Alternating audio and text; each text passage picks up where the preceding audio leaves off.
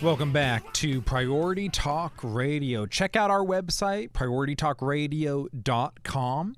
If you miss any of the show, make sure to check out our podcast, Priority Talk. It's on Apple, Spotify, and elsewhere. My name's Nate Williams. I'm glad to be talking with you tonight and talking about news, life, faith, all that good stuff. And Greg Davis, he'll be out for the next couple weeks. He is getting ready to head to Israel, and that's extremely exciting. I hope to go to Israel one day.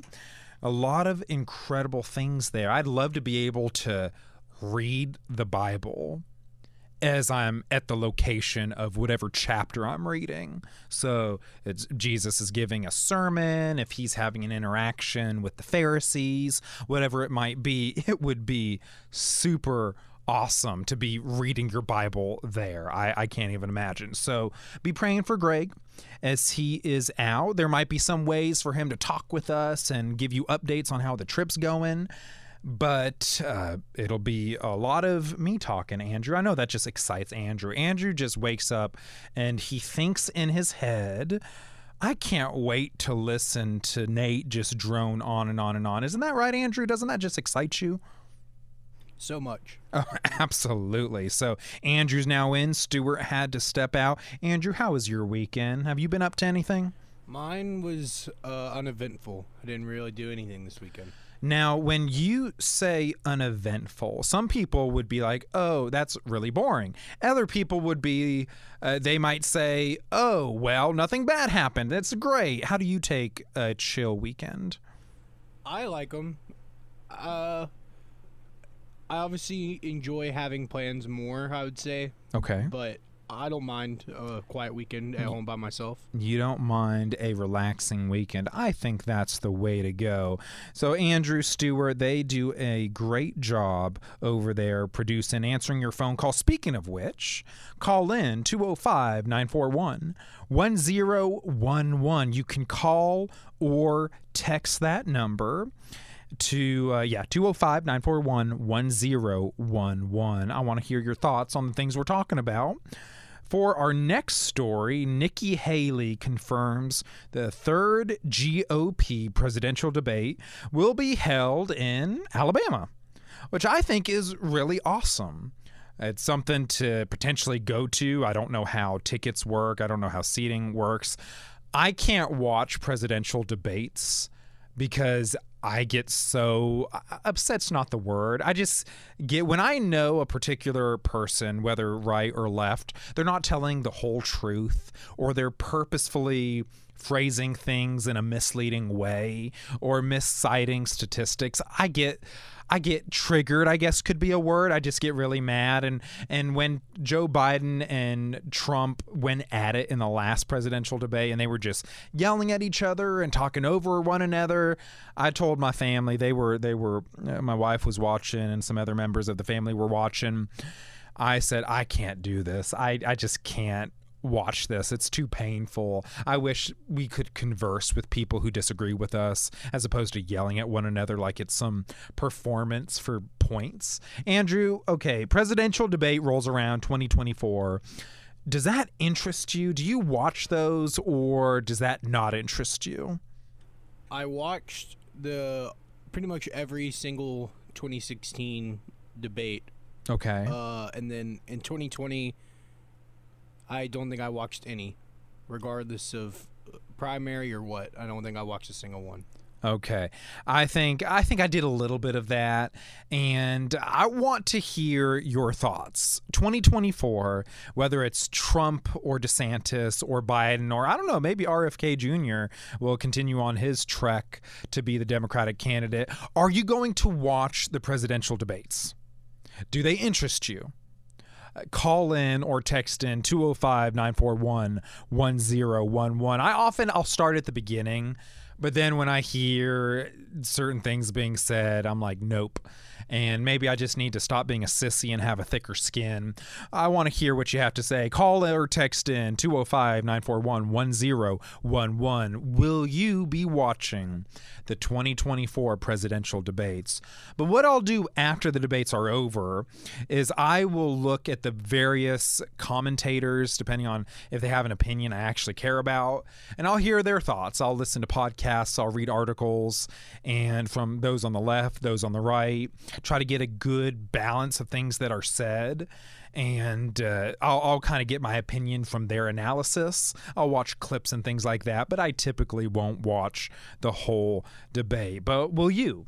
Call or text in 205-941-1011. I was thinking about this idea, and I don't know, it probably would be terrible, probably would be awful, but imagine the civility that would return to our system if you had, okay, whoever won the election would become president, but the loser would become the vice president. Okay, so in this past election, Joe Biden would be the president, Trump would be the vice president. Now, I think in that arrangement, the country would eat itself alive even more than it has. But what if, depending if you have two actually sane candidates, imagine if there was some arrangement where you had to work with the losing party. You had to, and I think I could be wrong about this. I need to brush up on my history. I think that was kind of the case in depending on how far back you go in the country, where you did have to work more with the opposing side. And what if that would have a calming effect, knowing that, oh, I have to work with you. Now, I might be president over you, but if you're going to be my vice president, is that even possible these days, or am I just wishful thinking? Because I really want an alternative to the nastiness that is our political system, where we're all just performing for one another, competing to see who could be the most outraged. I know it's idealistic, call me a dreamer, but what if there's just some other way of working with the other side, no matter what side you're on, to where to actually get things done, you can't be incredibly radical. I'm thinking AOC, the Green New Deal, trying to control cows and their flatulence. Instead of going like extreme in either direction, actually having to work with one another. This is WXJC Radio Priority Talk. On the other side, we'll have more news for you. Don't go anywhere. Greg Davis here, and I want to remind you of Priority Talk's longest-running advertiser, and that's Today's Family Dentistry, your friendly dental practice conveniently located in downtown Coleman. Make your appointment to see Dr. David Kim, Dr. Keaton, or Dr. Stephanie Young, along with an experienced and certified team of dental technicians, along with a friendly staff, I might add, who serve both children and adults with a wide range of dental services. That includes general and restorative care, along with the cosmetic enhancements to meet all of your family's dental needs. Today's Family Dentistry accepts Medicaid for children under 21, Blue Cross Blue Shield All Kids, and most commercial insurances. Give them a call today and make your appointment. 256-739-3337. That's Today's Family Dentistry located in downtown Coleman. Call today and make your appointment. 256-739-3337. Today's Family Dentistry in downtown Coleman. We want you to be a part of the show. Yes, you. To make comments or ask questions, call or text Priority Talk at 205-941-1011. And now, back to Priority Talk with Greg Davis. My life be like, ooh, yeah, ooh. My life be like, ooh, yeah, ooh. My life be like. This is Priority Talk Radio coming at you with more news. And like I was saying before the break, we're looking at potentially, if Nikki Haley is correct, a GOP presidential debate in Alabama. Andrew, if you had the choice, let's say you were given free tickets, would you go to a presidential debate? Probably. Probably. So you would go. I guess I would too. It seems pretty, it's a unique opportunity. But anyway, so I just thought that was exciting. A presidential debate in Alabama. I don't know where. The first debate is in Wisconsin. And the second debate is at the Reagan Library. And the third debate is in October, according to Nikki Haley. Anyways, I thought that was pretty cool. And I also wasn't crazy. I remember a little bit. Okay, for the history teachers out there, your students do remember random things from your teaching. Don't think that we're not listening. We do. Now, we don't remember probably the things you want us to remember, but I knew I wasn't crazy going back into history a little bit. But there was a time when the vice president of the United States was the runner-up of the presidential election. So if you were the runner-up to be president, you became the vice president for a certain time. But when did that stop? When did that change? That was in 1804 when the 12th Amendment to the Constitution was ratified, says David Ward, senior historian at the National Portrait Gallery. The amendment was proposed after the 1796 election resulted in a president, John Adams, and vice president, Thomas Jefferson, from opposing parties. And the 1800 election led to a tie between Jefferson and Aaron Burr. They were members of the same party, the Democratic/Republican, but it took the House of Representatives 36 contentious ballots to break the tie, electing Jefferson president and Aaron Burr vice president.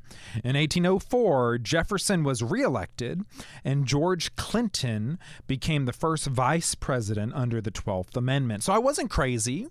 There was a time when the vice president was the runner-up to the presidential election. So I can't, our politics are so polarized now.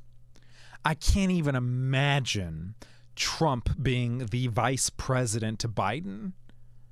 I think there's just so much hatred, whether real, imagined, fake. You have to play to your base, but then afterwards you go play golf with the same guys you were yelling at an hour ago.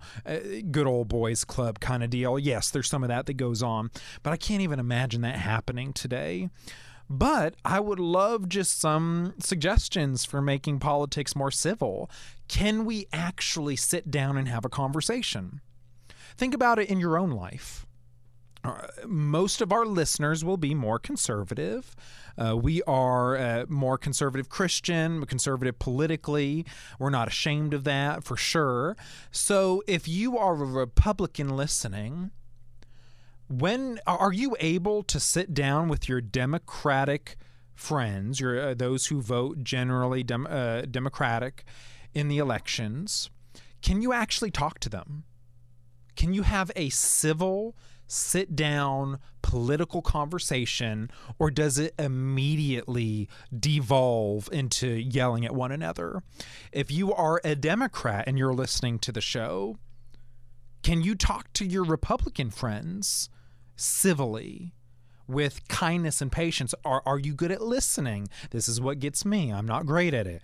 Are you good at listening without interrupting? Oh, but what about this? Or you forgot about that. We always come up with a whataboutism. You say this about a candidate, then we say, well, what about Bill Clinton? That's the thing with Trump. Trump's not always treated women in the best way, whether illegal or not is beside the point, with respect from a Christian point of view. But then Republicans will say, well, what about Clinton? And we play about the whataboutism game, which sometimes is fair, sometimes is not. Regardless, can you actually talk to your neighbor who votes differently than you? I want to hear your thoughts. Call or text in 205-941-1011. The first question I asked, this was before the last break, do you watch the presidential debates? Or do you just ignore your TV for that night? Do you watch the presidential debates? You can still call or ask about that. The next question I have is, can you talk to your neighbors or your coworkers who vote differently than you? Can you actually have a conversation with them? Or do you start yelling at your neighbor, or they start yelling at you? It can go both ways.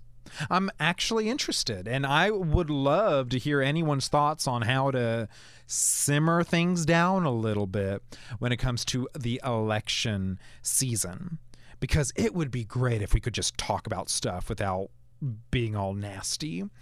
Moving on from that topic, again, feel free to call or text on it, and we'll move on to a different topic for now.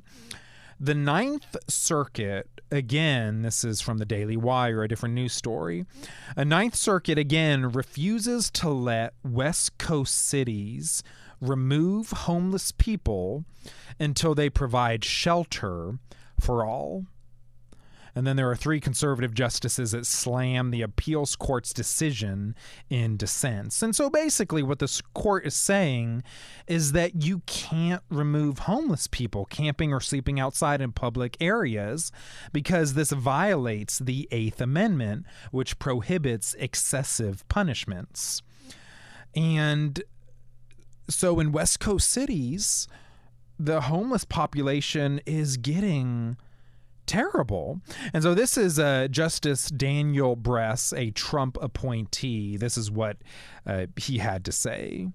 Looking out the windows of the Ninth Circuit's courthouse in San Francisco, one sees the most difficult problems plaguing big city America on display: homelessness, drug addiction, barely concealed narcotics dealing, severe mental health impairment, the post-COVID hollowing out of our business districts, Bress wrote in his dissent. And this is another one. Mylan Smith Jr. wrote this. There are stretches of Los Angeles where one cannot help but think the government has shirked its most basic responsibilities under the social contract, providing public safety and ensuring that public spaces remain open to all. Homelessness, and this is now just the article, homelessness in major cities like San Francisco and Los Angeles, as well as many smaller cities dotting the western coast, has only gotten worse since before the pandemic. Harrowing scenes of homeless people engaging in open-air drug use and living in filth on city streets continue to come out of the neighborhoods most in need of help. Los Angeles, homelessness is up 10% this year. It rose to about 75,000 people. Oh goodness, that's a lot of people homeless in a city. In the Bay Area, about 38,000 people are homeless on a given night, up 35% since 2019. More than 7,000 people are homeless in San Francisco itself. And so there's just open air drug use, no shame, no hiding. There's drug dealing, just open. The cops won't do anything about it. No one does anything about it. And so our cities, particularly in blue states, but it can be really anywhere, our cities are decaying and they're crumbling. And it's similar to what you probably would find in third world countries, to the point where third world countries, it's how you might describe big cities in the U.S. It's third world within a first world. And it's heartbreaking because I have a conservative impulse to roll my eyes at homelessness. Oh, if you want to do better, just do better. Pick yourself up by your bootstraps and work hard and get a job. And I have to be careful there because there's a part of that is correct. We need to work hard. You need to provide for your family. Paul says that's those who don't provide for their family, if I'm quoting this correctly, worse than non-believers. So yes, you need to work hard, work with your hands, live good lives of service to your community, your family, yes.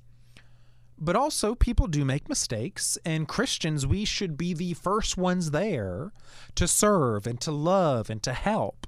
And that means the homeless as well, even if they've made mistakes. But then there's the conservative counter. You can only help those who want to be helped. And many people, at this point, I imagine many thousands of people, will move to California just so that they can be homeless. And if they want to be homeless, there is no helping them. But then there's the gospel answer of, regardless, we need to be there. Churches need to be planted. Ministries need to be started. That God loves everyone, no matter the poor decisions that they make. And so in my brain, which is not an enjoyable place to be because I play devil's advocate with everything, I go back and forth between various gospel principles. Work hard, provide for family. Also, be there for those who are unfortunate, those who have made poor decisions, because God is the God of second chances, third chances, fourth chances. But then also, those who need help will get help, and there are opportunities and ways to get up on your feet again.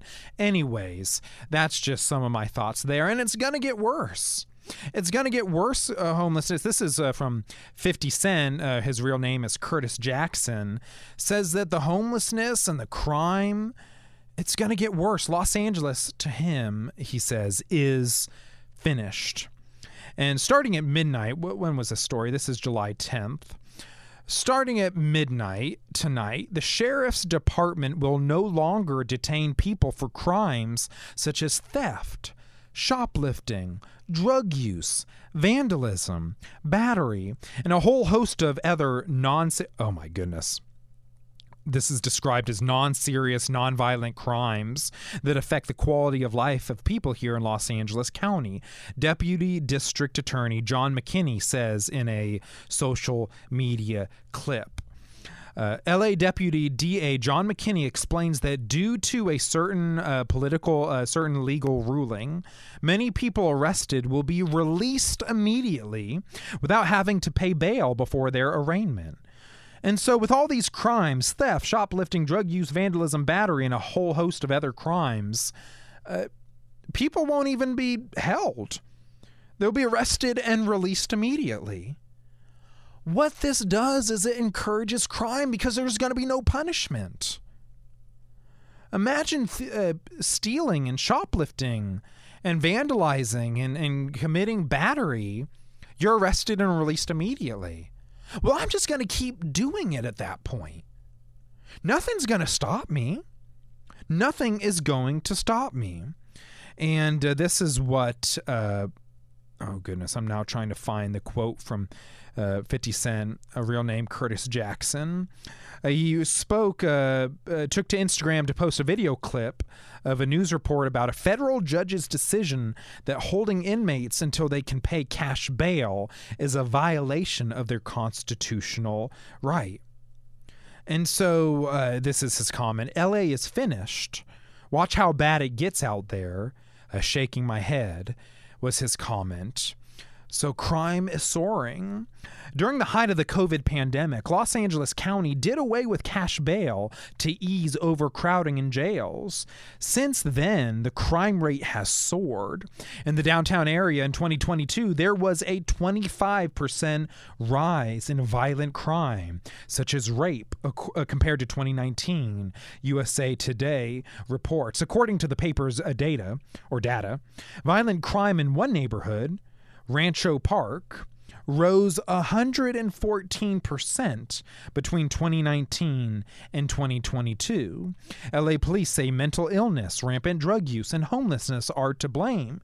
And their answer is just to let crime go, arrest and release immediately before paying bail. Do we want our cities to be destroyed? Do we just want that? It's heartbreaking. It also doesn't help those who commit crimes. See, this is the thing. People think it's merciful. Well, okay, someone commits a crime, let them go. No, it's not, because if they do something terrible, maybe some time in jail might make them think.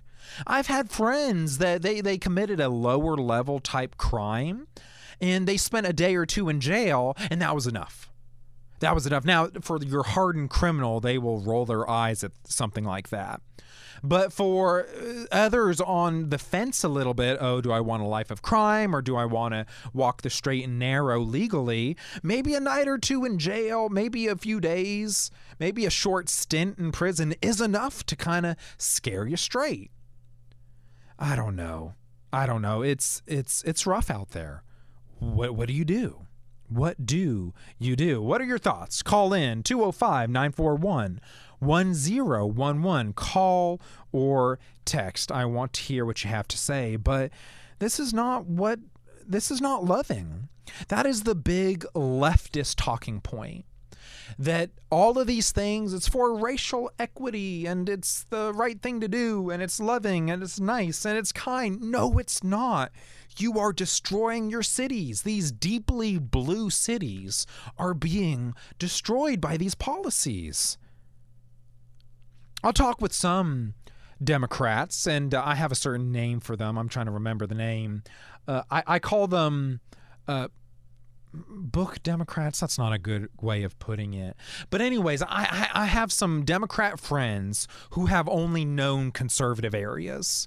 They grew up in deeply red parts of the country, and they're Democrat for one reason or another. And I tell them, I say, okay, you are a Democrat, you're a book Democrat, you've read certain books, you've watched certain videos, and you're like, whoa, the Democratic Party is great. But I said, you're not a real Democrat in that you haven't lived in deeply blue areas.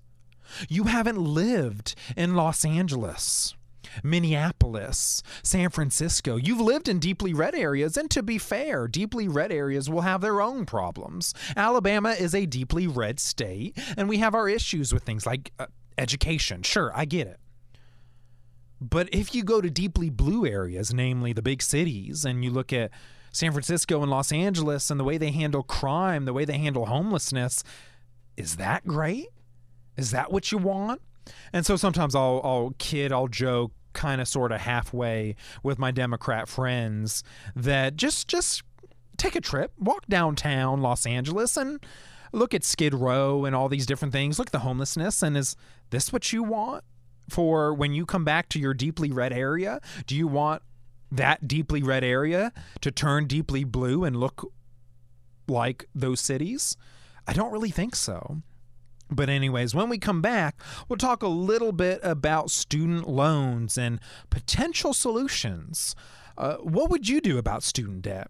That'll be our topic for the next segment, taking us to 6 o'clock, and then we have another hour of the show. Call or text in 205-941-1011, student debt.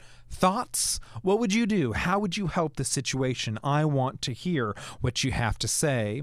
We are on FM 101.1 and AM 850, Mondays through Fridays, 5 to 7. We also have a website, PriorityTalkRadio.com. You can learn more about us. On the other side, student debt. What do we do? Priority Talk. Marketing can be overwhelming. The marketing landscape is full of holes to lose your money. Stop trying to piece your marketing together. Start marketing with a purpose. Edison Marketing is your full-service marketing partner. They are your business's outsourced marketing team. Call them at 205-332-3728 or go to their website at .edison.com. Hey, this is Mark Merrill, also known as Johnny B. Bad, the Bad Man of World Championship Wrestling and also the WWE Intercontinental Champion. You're listening to Greg Davis on Priority Talk. It's a good day to be a bad man.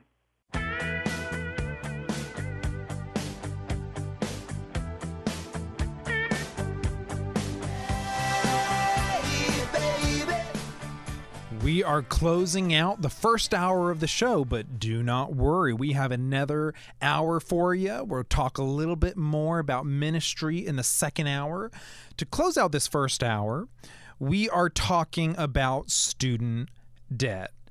Now, costs have been rising, tuition's rising, public four-year colleges grew from, I guess this is a year, from $4,160 a year to over $10,700 a year. So that's a public four-year college. And again, is this a semester or a year? Anyways, and then at a private nonprofit institution, costs have gone from roughly $20,000 to $40,000, I'm going to assume, a year. So again, costs have doubled in the last 30 years. Then some other statistics. $1.75 trillion is the total student loan debt, including, I guess, federal and private loans. $1.75 trillion. About $30,000 owed per borrower on average. And anyways, it's wild. 30,000. So if you have student debt, I guess on average it's around $30,000 with $1.75 trillion in total. Are there solutions? I feel like we have to do now. What the left proposed was a bandage solution that wouldn't have fixed the root of the issue. They said loan forgiveness.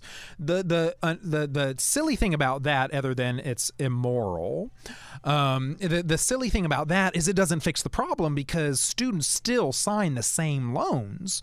So you forgive yesterday's students, but then tomorrow's students have the same problem.